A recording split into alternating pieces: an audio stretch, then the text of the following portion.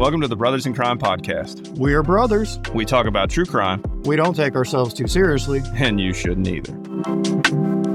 Over 7,000 reports related to the online sextortion of minors. At least 3,000 victims, primarily boys. These men came into his home and murdered his son. More than a dozen sextortion victims were reported to have died by suicide. This episode includes accounts of children being victims of crime, including sexual exploitation, and children who have committed suicide. We won't go into graphic detail, but we do understand that these topics may be too difficult for some to hear. Walker Montgomery, 16-year-old kid, big into football. He really loved football and wanted to excel at it. He took it up in the 7th grade, and from then on, I can relate to this. I've got a kid that's like that. I'm pretty sure his only interest in school is because it happens to be where football is. He was good in school. His academics were good. He loved the outdoors. Him and his dad went hunting and fishing. They lived on a farm. He was a good worker, had a good work ethic. He was raised in the church, raised to respect adults. What part of the world are we in? They're in a small town on a farm in what we would consider the middle of nowhere in Mississippi. Part of the SEC conference. So, I mean, when you talk about how this kid loves football so much, it makes sense right down there. Football's a big part of life for most people. Yeah, for sure. And football, family, church, all things that are pretty common in the South. And the family unit is one of the most important things in society. In this particular family, let me tell you how the last evening of November went for this family. The kids got home from school. Dad takes Walker's younger brother, Bennett. I believe he was 11. He might have been 13, not positive. Takes his brother. They go out hunting. Walker gets home from school. He's out in a shop next to the pole barn working out. He's an athlete. That's what they do. Around supper time, they all come together. Dad and the one brother come in from hunting. Walker comes in from his workout. They all sit down and they have supper together. It's a practice they try to do every day, as much as they can. We know life gets in the way sometime, but they sit down and have dinner together. Later that evening, the kids go to bed. Mom, Courtney, puts them all to bed, prays with them. Everything's great. Next morning, around 6 o'clock in the morning, Mom and Dad get up. Courtney and Brian, they're getting ready for their day, drinking their coffee and whatnot. Mom goes up to get the boys up. Apparently, Walker and his younger brother both had rooms upstairs. She wakes up the younger brother. She goes to wake up Walker, and she finds him laying across his bed.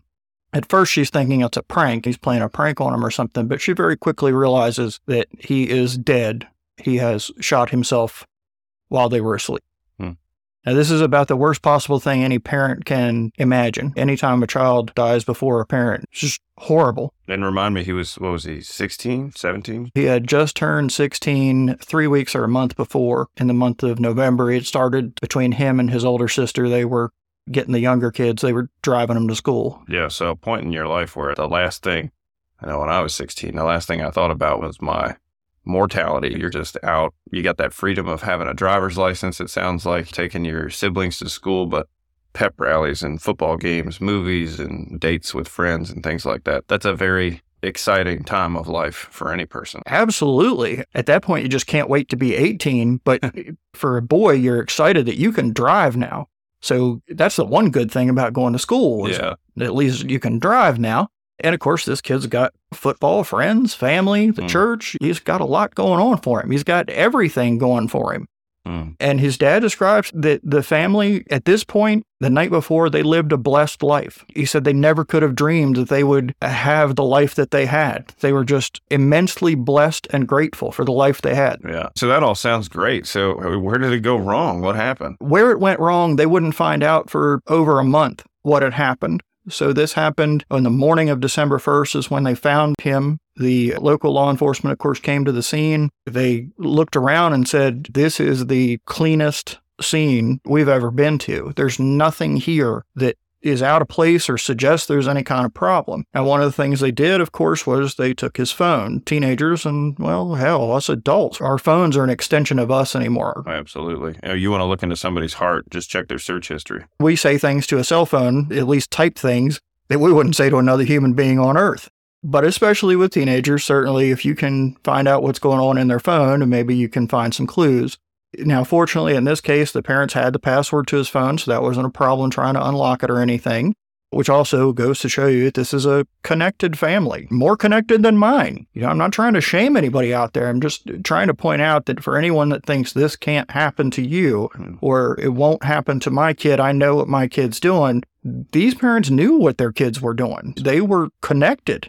He wasn't into anything. And even after the phone was opened and explored, there's nothing in there except around midnight, I think it might have been 12:01, a message came through on Instagram to Walker. And the message appeared to be from a girl, an attractive girl about his age that said, "Hey, what's up?"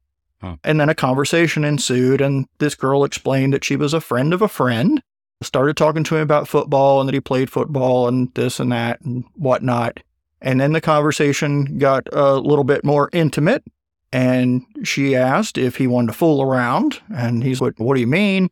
And one thing leads to another. And he is asked by this girl to engage in, I don't even know what you call it. Maybe it's cyber sex. I don't know.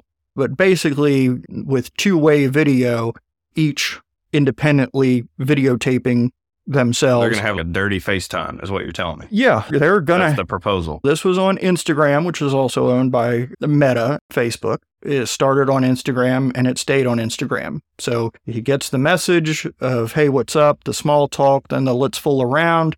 And then she convinces him to participate in some kind of sex acts via video that they will share in real time. As soon as that concludes, immediately things change. So now what he believes is this girl that's about his own age that has just engaged in this interlude with him immediately now sends back a copy of that video, because even though he may have thought it was an instant disappearing, no record of it thing, the scammer's on the other end. Wait, there's a scammer? You said it was a girl. I said he thought it was a girl. It was absolutely not a girl. This was an Instagram account that was operated by scammers. They recorded the video of what he was doing, and as soon as that was over, they sent the video back to him and said, "We're going to send this to everyone you know unless you send us money." And they wanted $1,000, and they wanted it right now. So you're 16, you just maybe went out on a limb a little bit, because you said from the investigation into his phone that this was really the only thing that they saw that was noteworthy. This was it. And the investigators, the FBI, they were convinced this is it. This is the only thing there, and there's no doubt this is what led to this young man taking his own life. Wow. So they demand $1,000 right now. And he says, "Look, I don't have the money. I can't send you money. This is dumb. Leave me alone." They're not buying it. Not even a little bit. They tell him to get it. He says he can't. They tell him to go somewhere and get it. He's like, "I live in the middle of nowhere." So these scammers, is this all just about money? You would think, but... Do they cut and run whenever he says, "I'm broke and I'm from Mississippi and I can't send you money"? Or how do they respond to that? No, absolutely not. When he said, "I don't have any money, I can't go get money, it's not like I can run to an ATM, I'm in the middle of nowhere," then their answer is, "Well, you need to steal it from your mom and dad." And he's like, "I can't do that." So he's not down with that at all. They keep pushing, and they keep telling him that basically his life is going to be over. Everyone's going to hate him.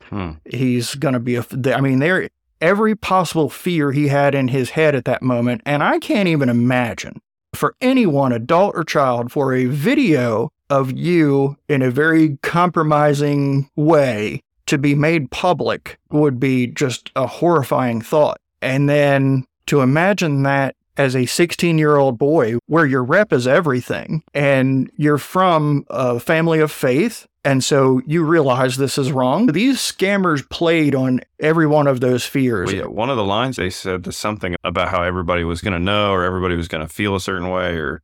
Yeah, they went right to the conclusion. They didn't just say, "We're going to send this to your friends. We're going to send this to your family." They said, "We're going to send this to everyone you know, and they're going to hate you. Yeah.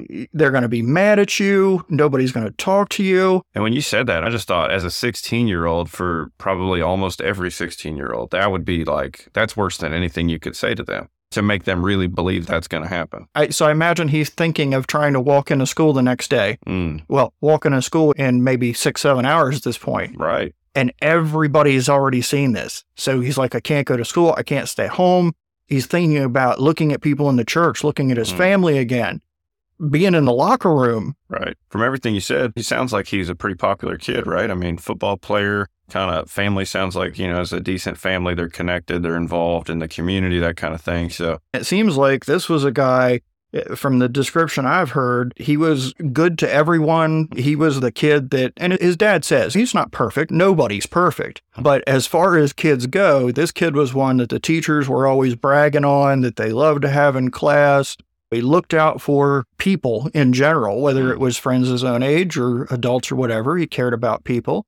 And here, he cared a lot about what people would think of him, and he's 16.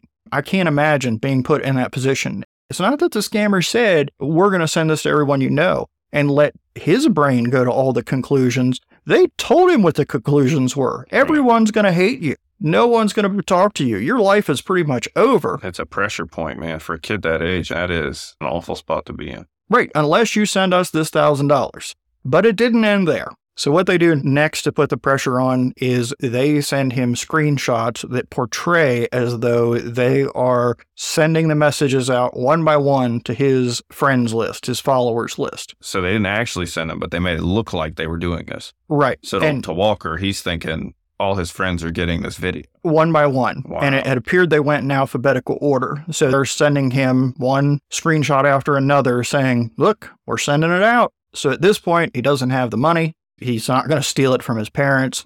They're sending it out. This is getting bad. He tells them, I'm going to kill myself. And their response to him was, go ahead and do it. Your life's already over. So to your question of, was it all about the money? I don't know. You would think it certainly is a money scam starting out. But if they get to a point where they're not getting the money and like they're never going to get the money if he kills himself. Right. And it's kind of cold to say it this way, but you think about mob enforcers, they would say dead people can't pay. So they're going to inflict a lot of pain on you, but they want you alive because they want you to pay your bills. Right. Where this seems more just like, okay, we're not getting the money. You would think they would take a different tactic or maybe try to reach out to the parents or do something different, but instead they're just really cold, callous. And right. At this point, it sounds like they're off the money train. And on to, because if he's dead, he can't give him any money, but they're not saying, hey, don't do that. Yeah, don't do that. We'll be in touch tomorrow. Yeah. Talk to your parent or talk to this person or find the money and we'll come back in a week. Or there's none of that. It's just like evil. Honestly, it just sounds evil. It sounds like it went from trying to be a thief to just being sadistic. To tell a kid, go ahead and do it. Yeah, I can't. That's awful. That gives me chills. Do I remember correctly? I thought I heard Walker's dad in something talking about how kind of the point where maybe it turned where Walker clearly was upset and started saying, he was just going to end his life was after. Didn't these scammers make it seem like they had sent this video to his mom?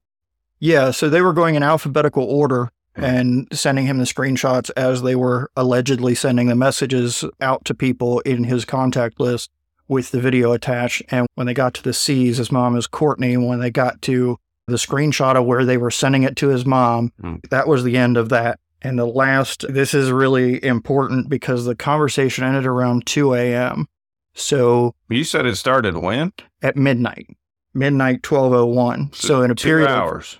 2 hours. This kid went from normal 16-year-old, just like every other 16-year-old in America, probably better off than a lot of them, myself included. He had an awful lot going for him. And like I said, not perfect, but it sounds like any parent would be happy to have him. Went from that to dead because he couldn't see any way out of this. The fear and the horror.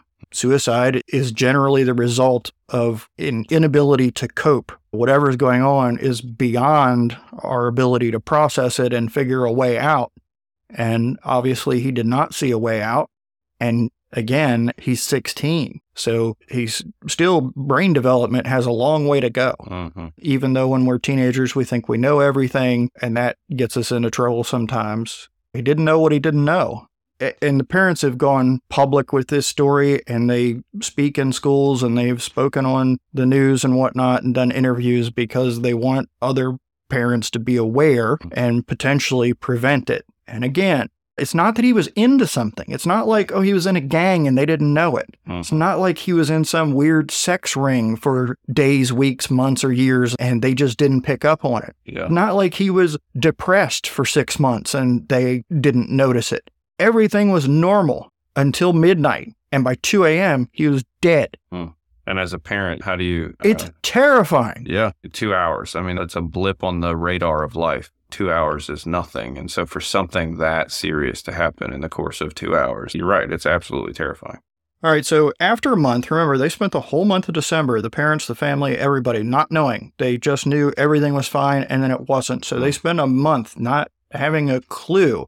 And I can only imagine they were racking their brains, playing through every possible thought of what could have caused this. But a month later is when the FBI finished their investigation into the phone and came back with this is why.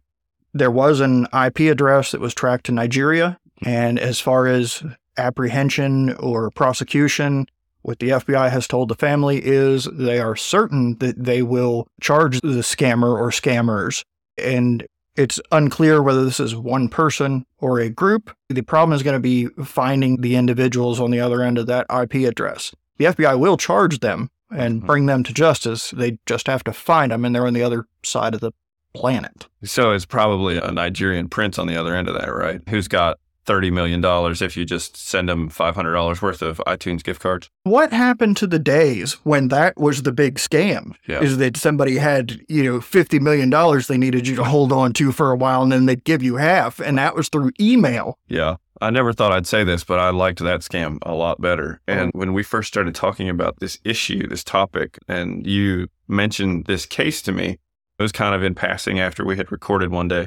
And I remember I went to look it up so I could prepare for us to record this episode. And so I Google search, and my Google search is something like sextortion, football, boy, suicide. Those are the 4 words. And it's not like Ask Jeeves. You don't write a sentence. So if you're still writing sentences, that's fine. You can do that, but you don't have to.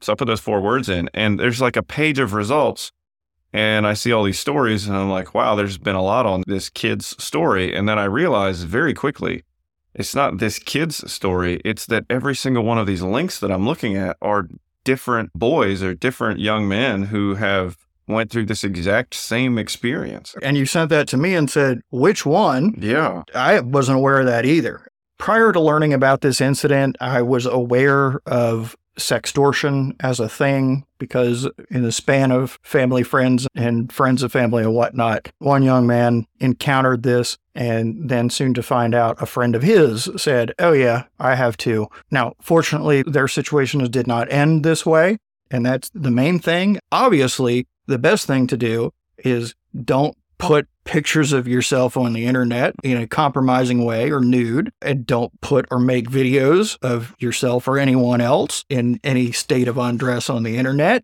We have some kind of a false sense of security with some of these apps that, well, it disappears, but you have no idea if the person on the other end of there is recording via some other device, as was in Walker's case. They are recording with a video camera what they're watching on their computer screen, tablet screen, or phone. And also, computers, phones, and the internet all together, they're about as secure as a wet paper bag. Yeah. Things do not disappear. They are there once they're there. Certainly, teenagers are more susceptible to believe the claims of, oh, it disappears. And practically that's probably true. But it's like putting a padlock on a suitcase. It's only going to keep the honest thief out. Mm-hmm. Right. Somebody that wants it is going to get it. And these shitbags have multiple ways around it.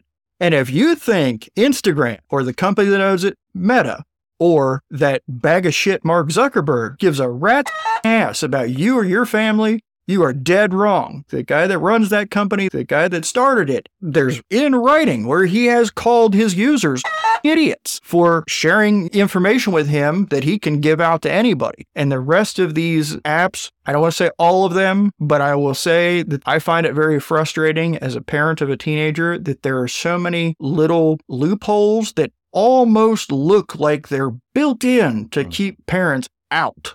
These little private sections that most people never even know about. Kids learn pretty quick. Plus, they can create multiple accounts. So they got one they show their parents, then they've got another one that's the one they do the stuff they're not supposed to be doing. Right. That wasn't the case in Walker's situation. We know that the FBI did a download on the phone. So you think if he was into all kinds of other stuff, they found nothing. And that's it. There wasn't that he was into something. He was doing something. It wasn't like that. It was isolated. And just thinking about how to kind of work through this and what you can do. Because at the end of the day, the real reason that we wanted to talk about this was to try to get this information out there and to educate folks, to have conversations with people. Most of us have kids in our life somewhere, whether they're our kids, whether they're our friends' kids, whether they're our grandkids, whatever. And I think that the only way, at least for now, that we generally as the population can really put a dent in what we're seeing with this is through education and through conversations with kids. On the FBI's website, they have a page that's dedicated to sextortion, and they have some really, I think, helpful points. They even break it down. They have a spot on there that says, how can I talk to my kids about sextortion? And then they give you these little 30-second topics with pointers so that you can just have a conversation that's not weird. And that's not, hey, did you know what this is? One of the major bullet points that I thought it just struck me as this really is the situation we find ourselves in. They title it The New Version of Don't Talk to Strangers. And to me, when you said about sharing pictures, that's great advice. I tell people all the time, I would never put anything in writing that I wouldn't want read out loud at my deposition or in court. And if you live by that, you will put a lot less things in writing. That's just good advice. Right. I mean, that also goes along with don't do anything you wouldn't want on the front page of the newspaper. Bingo. But I think that... Of course, these days, it's don't do anything you wouldn't want on Facebook. Right. Or threads. You don't want people threading about it. But I think really this idea of the new version of Don't Talk to Strangers, that's the base first element of this whole thing is in this interaction as an example, breaking it down, not to pick on him, because I think what he did was very typical of all young kids and most adults, right? But if you look at this and you're just way more skeptical about who is this person that I don't know that's messaging me? And my understanding through some of this is that these scammers will research the people they're talking to immediately before and then during their conversation, so that if I was going to come after you, I message you what's up, and then you respond, and then, okay, I'm going to Google, and I'm going to look up everything I can find about you, whether that's your friends list or your address, your past addresses. And when you say, well, who are you? And I say, oh, well, I know, and I pick somebody off your friends list who maybe has a really public profile, even if you don't. And maybe that says that they went to something, and I say, oh, well, yeah, I went to high school with your friend Joe, and, Joe and I played football together because I see that you play football. Oh, cool. Okay. I didn't know that. Yeah, that's cool. Yeah. So, and it goes from there. As a young person or somebody who's just not as cynical and skeptical as I am, you might just believe that at face value. And you think, well, I'm talking to somebody who we have a connection. We know each other. This is the 2023 version of the guy with the puppy in the van. I mean, I've had that conversation with my kids, right? Candy, puppies, all that stuff. Don't talk to strangers. If somebody tries to approach you at a park, you run, you come get me right away, all that kind of stuff. To me, this is just a part of that conversation. It's an extension now that we live in this modern age where, that is just as true on the internet, if not more so, than it is at the local park. And so I really think that's an important thing that we just have to have those conversations. Yes, and they are uncomfortable and they're ever evolving. Telling our kids this is important, and I certainly have. One thing with teenagers is they think they're invincible, like you said earlier. They also think they've got everything under control. So it's not uncommon to get back something along the lines of, well, yeah, I make sure that they're who they say they are by whatever means a teenager does. And some of those may be pretty sophisticated. Most of the time they're rudimentary. So I'm not sure that they're going to do a great job of detecting that. Yeah, you're right. There's also the possibility that, especially with the advent of AI, there's a whole topic about how it might enhance this crime, this atrocity. And there's a couple of ways that I can see it going. One is it could help with the research, because you're absolutely right. There is targeting happening here. In some of these cases, it is organized crime. They've found it in different places all over the world, Nigeria, the Ivory Coast, and a couple other places. And they're organized rings, so it's not just one person. You have a group of individuals. You have people that can do the chit-chatting up front. You have people that can be doing the researching simultaneously, and on and on. I could see these evil people scraping social media data and then using that as a training model for their own AI, and then putting this on autopilot and be hands-free pretty much. Deepfakes could also be a real problem, because the day will come where someone will be able to make it look like you did a video that you didn't even do. Yeah. They'll be able to produce a sex video, a crime video, or whatever kind of video you want with your likeness on it. And unless you have some identifying characteristic about your private parts that they don't know. Right. One thing, just being totally logical here, is once that becomes a thing, then that gives everyone plausible deniability, even if they did make the video. Because think about it now. Every time there's a picture that, paints someone in a bad light, they've always got that's not real, that was photoshopped.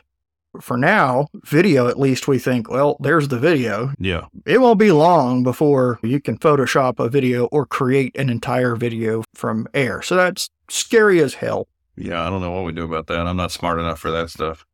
We talked about Walker's case, and that occurred on Instagram, and I think I've made my feelings about Meta perfectly clear. But this is not limited to Instagram. Snapchat commissioned a little bit of research on the sextortion issue, and they found that 2/3 of teens on social media apps had been targets for sextortion. Did you just say Snapchat commissioned this research? Did I hear that right? Yeah. So it's not, so for them, they would want this to be as favorable as possible, I would think, right? Well, you would think, but you also have to remember Snapchat is not owned by Meta. Mm-hmm. It is not owned by Mark Zuckerberg. Yeah, give it time. Buys everything. He has tried, and they have said thanks, but no thanks. For them. Most of the victims of sextortion are males. They are teenage males, but this is not just Instagram. It's not just Snapchat. It's any of these social media apps. Anywhere that photos and videos can be shared is hunting ground. What they are finding, it mentions this in the article about this study, that typically the males are the targets of money extortion, and then the females are the targets of content extortion. So if they can get an image or a video of a female, they will then demand that the female provide additional images and videos, or else they'll release the ones they already have. So that probably answered people listening right now. A question they might have had from earlier would have been, these scammers in Nigeria started out as a 16, 17-year-old girl who, it was this mutual sort of video exchange is how this whole interaction started out. That would explain where that came from, right? It was probably content that was procured by the same awful people. Exactly. In the same awful method, just with a different, their goal there is to get, and let's be clear, I want to be really clear, they're extorting all of these kids to get, create, produce, and then to distribute child pornography. That's what we're talking about. It is difficult to consider two consenting 17-year-olds sexting or sending pictures of each other back and forth. It's difficult to consider that child pornography, even though it technically may be, I guess, depending on the jurisdiction or the country or the state or whatever. But when it's being used in this way, when it's taken by 100% and then distributed, so basically they're using the girls as bait. Mm-hmm. And it's a pretty old trick. I mean, why do you think they have ladies' night at bars? Right. But if you can get the females in, the men will come. So if you let the women in free, because guys are going to follow. Women are about getting a good deal, and guys are just, where are the girls at? Because that's where we're going to be. And that, on a much more disgusting, despicable scale, is what's happening here. Just people that need to rot in hell, in my opinion.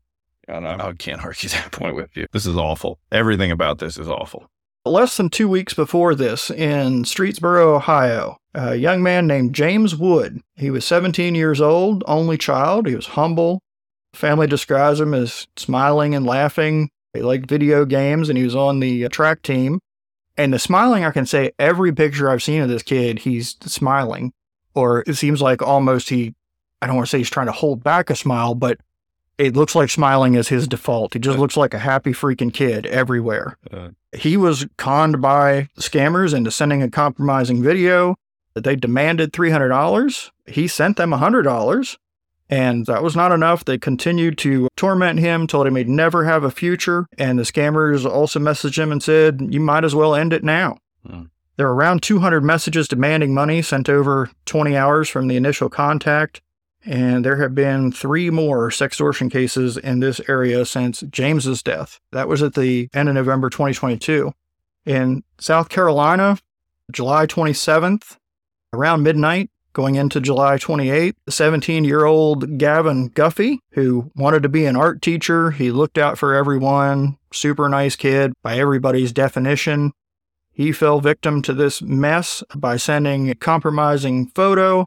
Gavin sent all the money he had, $25 through Venmo, and he told them he would get more, but please don't send this stuff out. Same thing. These scammers were threatening to send out the images and gonna ruin his life. He begged the scammers not to send the images out. They were unrelenting and just tormented him, as they do in the rest of these cases. It was less than 2 hours after the first message that Gavin was gone. And this is infuriating, but Gavin's father received an Instagram message about 3 weeks later on Gavin's 18th birthday from these scammers saying, "Did I tell you your son begged for his life?" with a laughing face emoji. Wow. So what is to gain from that? Yeah, you're a total dirtbag at that point. Gavin's situation, his father was running for or just elected to the legislature. And when this happened, he had some second thoughts about maybe I shouldn't do this. And his wife encouraged him that, look, you can have a voice in the legislature in South Carolina there to maybe prevent this. And so as a freshman in the legislature, he introduced some legislation because sextortion specifically is not codified, I don't believe, in federal law specifically.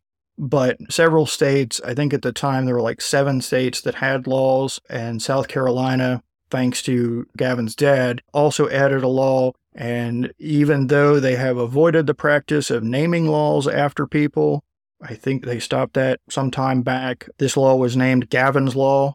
Apparently that was unanimous to do that. And they included, I believe when it went from their House to their state Senate, they added an amendment to include an educational component where every year in the schools in South Carolina, they have to teach that this exists and what this law is. It's one thing to have a punishment as a deterrent, but it's incredible that we'll be educating the kids that this is out there, stranger danger of the 21st century, don't do this. Now, you may ask, and there are provisions in the South Carolina law that if the situation is between a minor and a minor, for instance, I'm going to break up with you, well, fine, then I'm going to send out this nudie picture that you sent me. Just like more akin to, I guess, like revenge porn. But yeah, I'm going to airdrop this nude of you that you sent me. Again, kids, don't send nudes. Right. And don't do that either, right? When they share something with you in confidence, you're still being a jerk. Right. It's a different kind of jerk than what we're talking about. Still a jerk. Don't do it. So where I was going with that but yeah, is don't that share your nudes. The provision in the South Carolina law, if it's an issue between minors, it'll go to family court. That way, a judge isn't locked in to sending somebody to prison for 10 years because they shared something with the... Right, at 13 or 15 And there or could be something. varying degrees of that, too. I think the example you gave is probably on the harsher side of the spectrum. I could see where potentially you could have one of these sextortion laws, and the way it's written, it leaves room that if little Bobby has nudes from his girlfriend and then gives them to 3 of his friends just to show them, does that fall under the sextortion statute if you don't have a carve out like that where, okay, we're just dealing with minors? So I guess what I'm trying to say is I could see where having that carve out where it goes to family court, it might not just include cases where minors are all involved and they do something that's still very clearly illegal and wrong, but where minors are involved and maybe their actions are wrong and potentially illegal, but maybe not as evil, or as their intent is just not in the same spot as some of these other crimes. So I think it makes sense to defer it to family court. And that's a kind of an interesting way to deal with that. That's smart.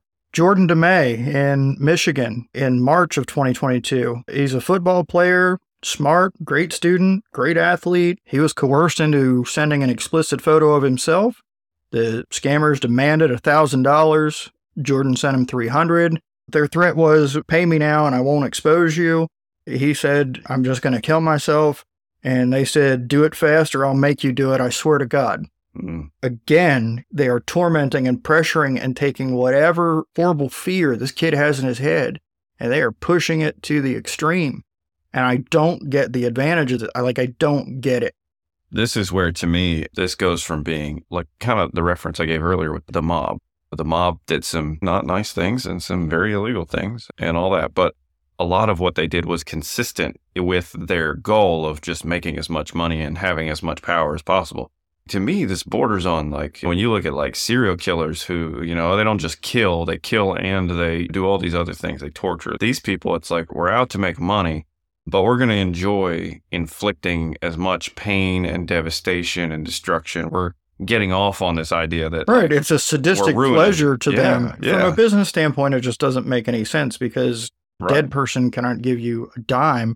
It just baffles me. These people are just... I wonder if their train of thought is along the line of drug dealers. If a heroin supplier provides a batch of heroin that a couple of people end up overdosing and dying from, in their eyes, and unfortunately it's true, it's very good for business because the marketing message there is this is some really strong stuff. So the supplier, who of course like these people doesn't care at all about people. Right. So a few dead will increase their overall sales. Or you brought up the mafia, and while certainly dead people can't pay, it also was not beyond them for someone that, really would not pay, and we weren't making any progress. You make an example so that everyone else knows that this is what's going to happen. I just wonder if that's their sick mentality, is that these kids will talk to each other and word will get around, and yeah, you better find a way to get the money. That's the only logical thing I can come up with, because I'm not a sadistic, heathen, hateful devil that would torment a kid. I just don't get it. Yeah, I think that's a valid point. And maybe the idea is, in our wake of destruction, you're either going to comply, or if you're not, we're going to make an example out of you. So there have been 3 people identified in this sextortion case: Samuel Ogashi, Samson Ogashi, and Ezekiel Ejehem Robert. They are all from Nigeria and are in the process of being extradited. And everywhere I've heard about that, it just sounds complicated. It is complicated, and it's like a whole subspecialty of law, frankly. So those 3 guys, they were charged in a 4-count indictment in federal court in the Western District of Michigan. You made a point earlier that's accurate, that there isn't a federal sextortion statute per se, but there are federal crimes that these schemes can fall under. And so in that case, in DeMay's case, they were charged in a 4-count indictment. They were charged with sexual exploitation and attempted sexual exploitation of a minor resulting in death. They were charged with conspiracy to sexually exploit minors. That was count 2. Count 3 was conspiracy to distribute child pornography. And then also in count 4, conspiracy to commit stalking through the internet. And so those were the 4 crimes that they were charged with. And in the indictment, they take some of the comments that were said and some of the things. So say they used and shared scripts and ideas of how to extort money from the victims, including but not limited to. So this was a part of a script that these 3 would use. Hey, I have screenshot all your followers and tags and those that comment on your post. I can send this nudes to everyone and also send your nudes until it goes viral. All you've to do is cooperate with me and I will not expose you. And so then it says that as part of the overt acts of the conspiracy, which is a requirement typically in most conspiracies, is that you did something. You don't just talk about it, but you actually did something to further the conspiracy. As part of the overt acts in the indictment, it says that these 3 contacted and attempted to contact more than 100 individuals in furtherance of the conspiracy to harass and intimidate individuals into paying money. And then they go on into some of the specific stuff that you talked about. So this is in relation to the Jordan DeMay? Yes. I do remember it was announced that there were over 100 other sextortion victims just by these 3 scammers. Yeah. And now we're not saying all of those committed suicide, just that they were sextorted. Part of that, yeah. So I do want to tell you, and ironically, his name is Ryan Last. He's not Last because his name is Last, just in chronological order going backward. So Ryan, in March of 2022, 17-year-old straight-A student, Boy Scout, he was set to attend Washington State University for agricultural biotech. He was conned by scammers into sending an intimate photo. Their first demand was for $5,000, and he told them there's no way. Then they immediately changed their demand to $150,000. It's a big drop. Right. So he has access to and sends $150 out of his college savings. And then, of course, they kept demanding more and more money. And this is the other thing. Whatever their demand is, if they say, give me $5,000 and you give them $5,000, you have just turned on the tap because now they know you are willing and able to send money to them. So the demands will never stop. They will never be paid off. It's not going to end with give them $5,000 and they go away. And you can pay them. They still have your picture. It's not going anywhere. We're not picking on these kids that send money. I get it, right? You're a kid and you're thinking, I just want this to go away. I can fully understand in the moment to feel like you just want to do whatever you can do to make it stop. So we're not in any way trying to shame somebody trying to get out of this situation. But objectively, if you just sit back and look at it, and lines up with what the FBI, like the National Center for Missing and Exploited Children, the resources that they've put out, it all lines up with that. That if you pay, they're just going to continue to want more. Right. Paying doesn't make it go away at all. His mom said goodnight to him at 10 p.m. By 2 o'clock in the morning, he had taken his own life, and he left a suicide note saying he was embarrassed for himself and his family.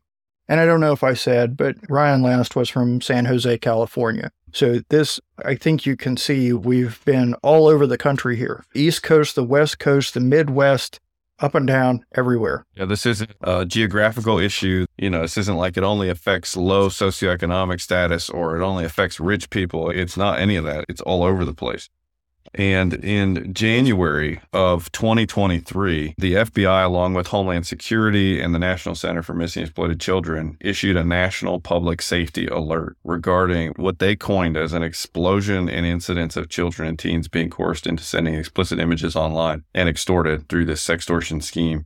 They said over the past year, law enforcement agencies have received over 7,000 reports related to the online sextortion of minors, resulting in at least 3,000 victims, primarily boys.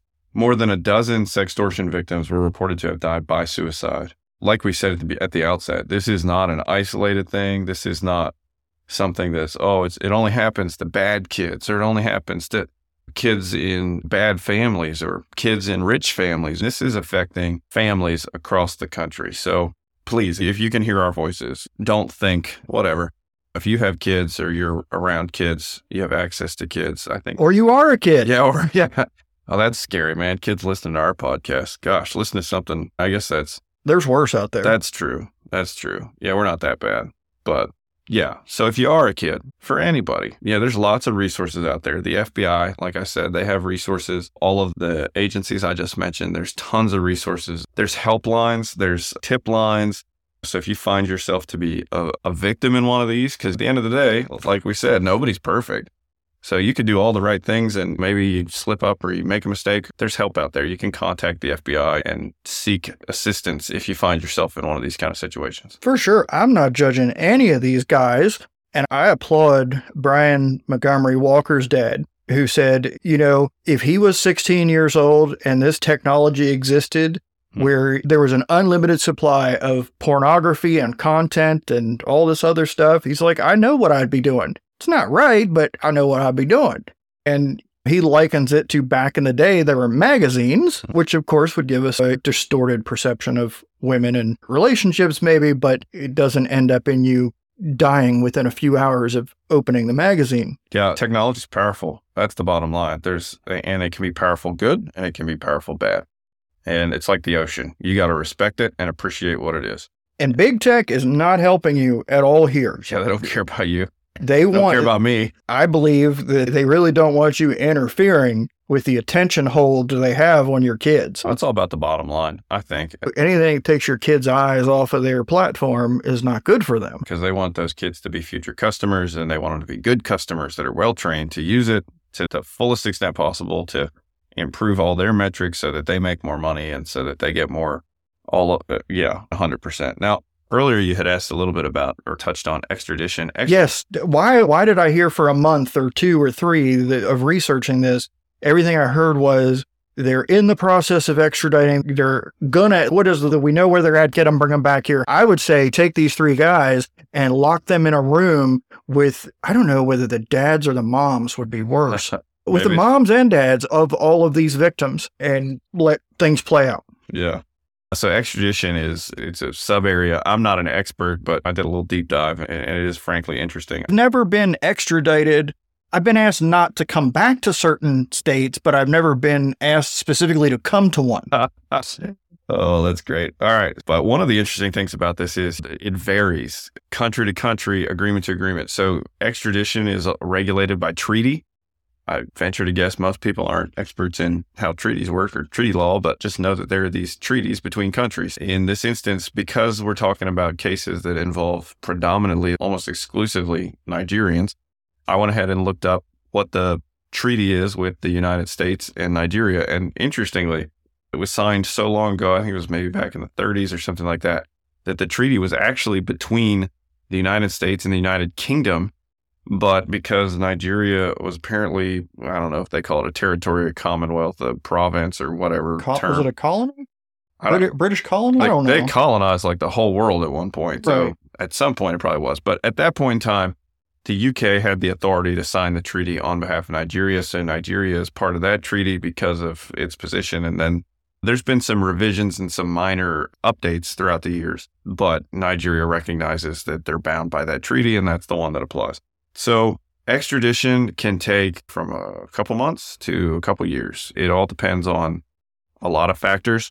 So essentially the way it works is like here, you would have those guys in the case in Michigan where an indictment gets signed off by the grand jury. And then as a result of that indictment, some arrest warrants would get issued by a federal judge there in Michigan.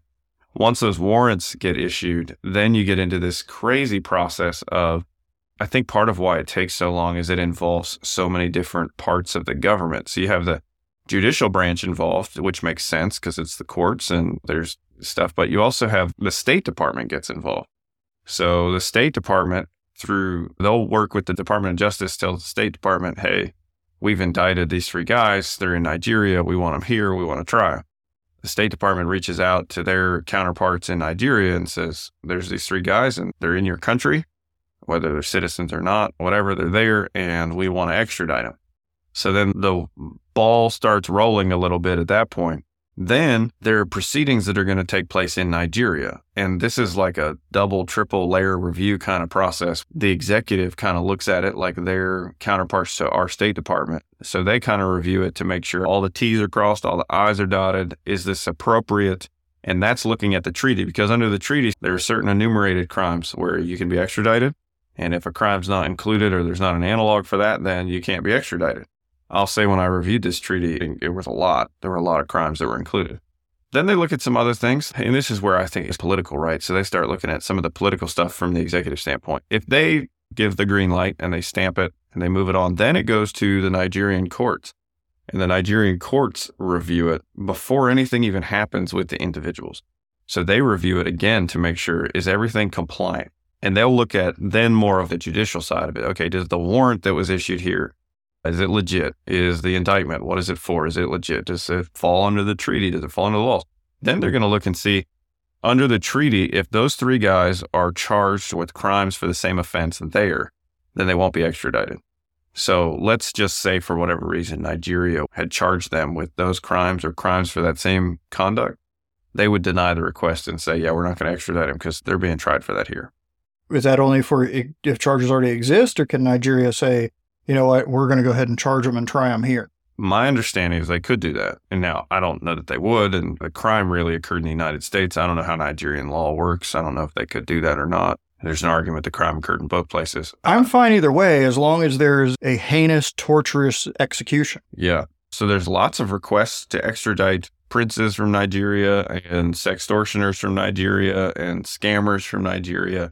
Nigeria doesn't have so many requests there's not a booming business in the United States of scamming Nigerians. So the extradition pipeline tends to just go one way, which apparently has created some friction where maybe the Nigerians their government is not as quick to want to just hand people over. So if the courts review everything and the paperwork looks good, their police would go out. They would arrest those guys, they'd bring them in, and then there would be court proceedings where the individuals would have a chance to make challenges to the proceedings. So if there's anything where, yeah, the courts have reviewed it, yeah, their State Department has reviewed it, but now they have an opportunity to protest if they think anything's not the way that it should be, or if a mistake was made up to that point. And then there are appeals that they're allowed to take on that process. So if their initial court rules against them, they can appeal it. I think there's 2 or 3 levels of appeals. And by now you're tired of hearing my voice, and you can probably understand why this doesn't happen in a week. It takes anywhere from several months to several years. What I'm thinking is this is exactly the kind of situation that caused Dog the Bounty Hunter to just go to Mexico and grab Andrew Luster's ass rather than going through the process.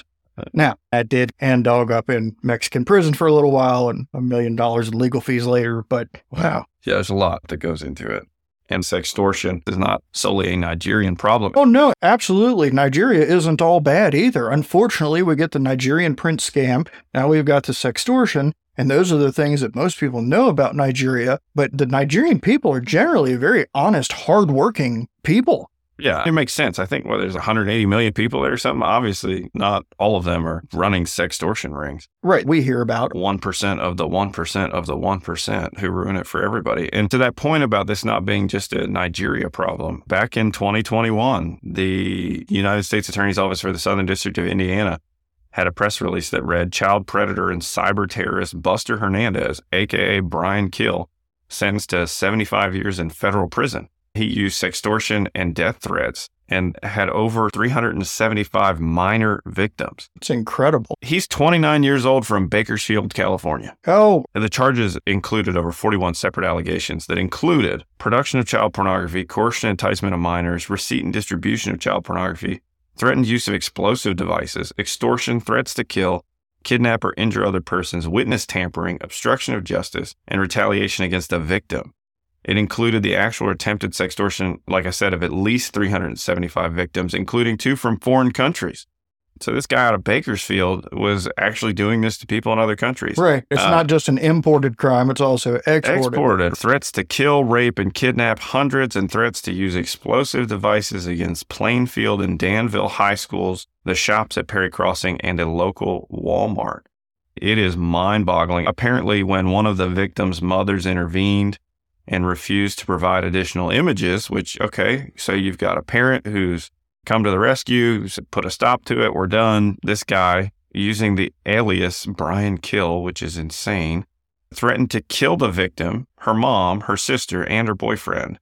And then he went on to post on Facebook that he intended to bomb Plainfield and Danville high schools, and then posted, quote, "I am coming for you. I will slaughter your entire class and save you for last." These people, depraved is like the only word they really. That is absolutely depraved. But let me jump back a second here. It just baffles me that Facebook has plenty of time to censor news that it doesn't agree with, but it can't pick that up. It can't detect this crap. I mean, seriously. Yeah. And I think I heard Walker's dad at one point in a podcast or an interview somewhere talking about calling on elected officials, calling on Congress to come up with some ways to safeguard kids on the internet. And he said something that I hadn't heard before that I thought was really interesting. He said, there was a point in this country where we decided you had to be a certain age to drink alcohol. And we just said, this is the way it's going to be. And from here on out, it's going to change. Now, I'm not saying that I don't know that there's an age requirement on the internet. Maybe there should be for social media. But certainly, I got to believe there are things that the social media companies and that we can do as a society to make things safer and to make things better. And I think the law lags behind society and technology in a way that we got to do a better job of catching up. Yeah, sure. The internet all these years later is still the Wild West. And as far as like the age restrictions on social media and whatnot, they're a joke. Sure. And I won't pick on any one of them specifically, but I will say in general, I've encountered it with my kids where, okay, you need to create an account or you put in your birthday. And if you're under 18, you're going to have restricted access. So what do? You change your birthday. You just change your birthday. Poof. Yeah. Now I get all the adult features. No problem. It's like when you go to the websites that are like alcohol or whatever, and then it'll come up and be like, put your birthday in. And I always think that's hilarious because. Or a checkbox. Are you over 21? Yeah. Sure am. Right. There's probably 3 kids in America that, if they want to go to a website and they hit that are going to say, oh, no, I'm not. I guess I better not. I was not one of those kids. And I know you sure as hell weren't. Yeah.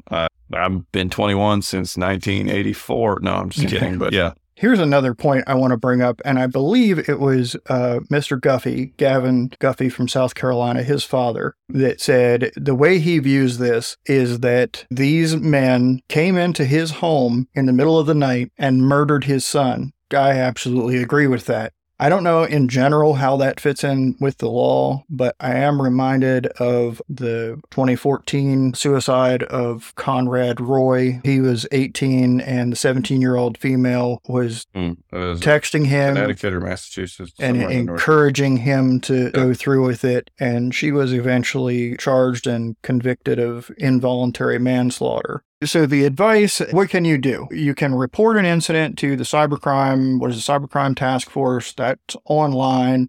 Yeah, the FBI says you can contact your local field office.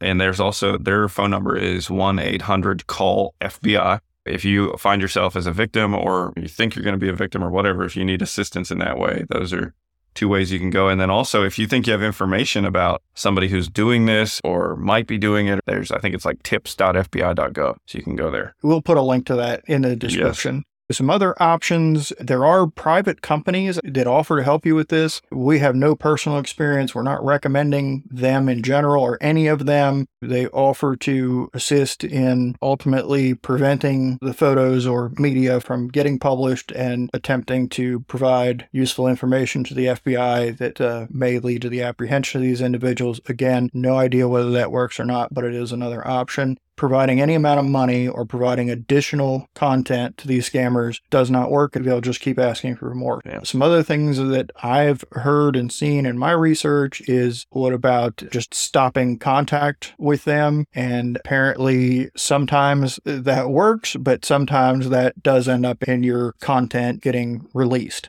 Bringing this back to Walker Montgomery and his dad, Brian. His dad, Brian, and Courtney have made it a point to try and prevent other people from going through this. And Brian said that people reach out to him on Facebook or via phone or whatever. And someone that lived nearby to him actually told Brian that after seeing an interview of him on TV, he went and had a talk with his teenage son and explained the whole thing and, what to look out for and don't get yourself in this mess. But if something happens, talk to me. That was early in the week, maybe like Monday, Tuesday, Wednesday. And then that weekend, that boy's parents went into town for something. He was home alone for a couple of hours before he called his dad saying, I'm in big trouble. This is what happened. So when this guy explained this to Brian Montgomery, Mr. Montgomery was like, I would give anything to be in your situation right now and have the opportunity to make that a life lesson, a teaching experience, rather than my son being gone. I don't know about you, but that is the way that I have presented this to my kids is rule number one, just don't be sharing your stuff on the internet. And number two, don't trust people you don't know, even if you think you might know them through somebody else.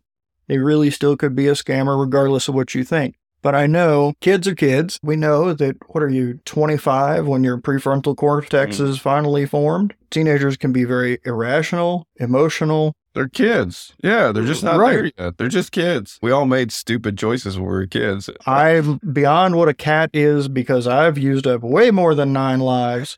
And again, I am not picking on any of these kids at all. So the next part I've given them is, and if you do, because you're human and you're going to do dumb stuff, and I understand that, if you do, it is not the end of the world. I want to get to them before these shitbag scammers do and convince them their life is over.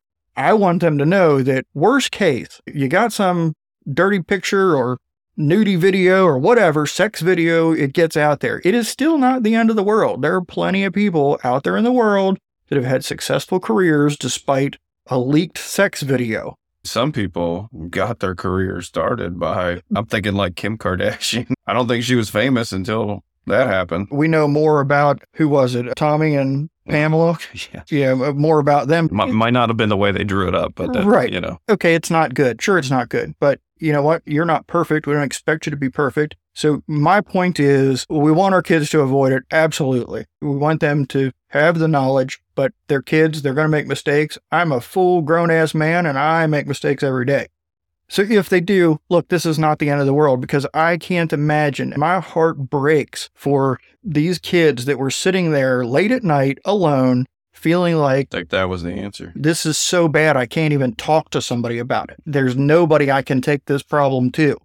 I want them to understand, and I'm sure all parents do, just as Brian Montgomery said, he would give anything for the chance to be face-to-face with his son, confronting this situation and working through it with him. Yes, there will be consequences, but there's consequences to everything we do. You get through it. Yeah, 100%. Shout out to our mom, the frequent thing she said, and I have used it with our kids. Like, I don't care how bad it is, I'm always available.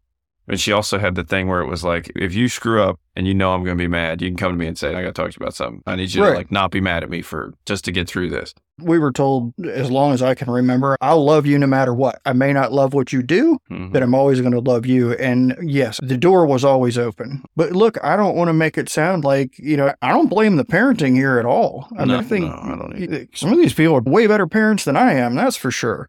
And this still happened. I think that just underscores the importance of just regularly having these kind of conversations too, because the kids, they might have heard it before, but if you say it enough to the point that they're annoyed with it, then maybe when they get in a predicament like that, they'll listen. And maybe they won't, like you said. Maybe these kids thought, oh, this is beyond what is okay for me to go talk to mom or dad about. Yeah, I know I can tell my mom or dad anything, but this is way worse than anything, especially when you got scammers on the other end. If I had fallen victim to this at 16, I don't know, even though I feel like you said, our mom, she wasn't going to disown us for anything. Yeah. But even with that, I don't know if this had happened to me at 16, I might have been in the same boat of thinking this is way beyond anything that I can talk to anybody about. Yeah. And then you've got the scammers on the other end going, this is horrible. Your life's over. Nobody's going to talk to you. Yeah. You're going to be disowned. I believe there were a couple of these I looked into where the scammers were even telling the victims that they had committed a crime by sending this in the first place and that they were going to get them arrested. Oh my gosh. Yeah, wow. That's awful. This whole thing is awful. So hug your kids, talk to them about it, be open. Hey, thanks for hanging out with us on the Brothers in Crime podcast. Feedback and suggestions are always welcome. For links and resources related to this episode, please see the show notes or visit us at brothersincrimepodcast.com. We hope you'll save, subscribe, or bookmark us on your favorite podcast site and join us for the next episode. Bro, you driving the bus? I'm just here for the ride. I'm drawing a total blank. In the middle of talking and you hear the chair, it's like, what?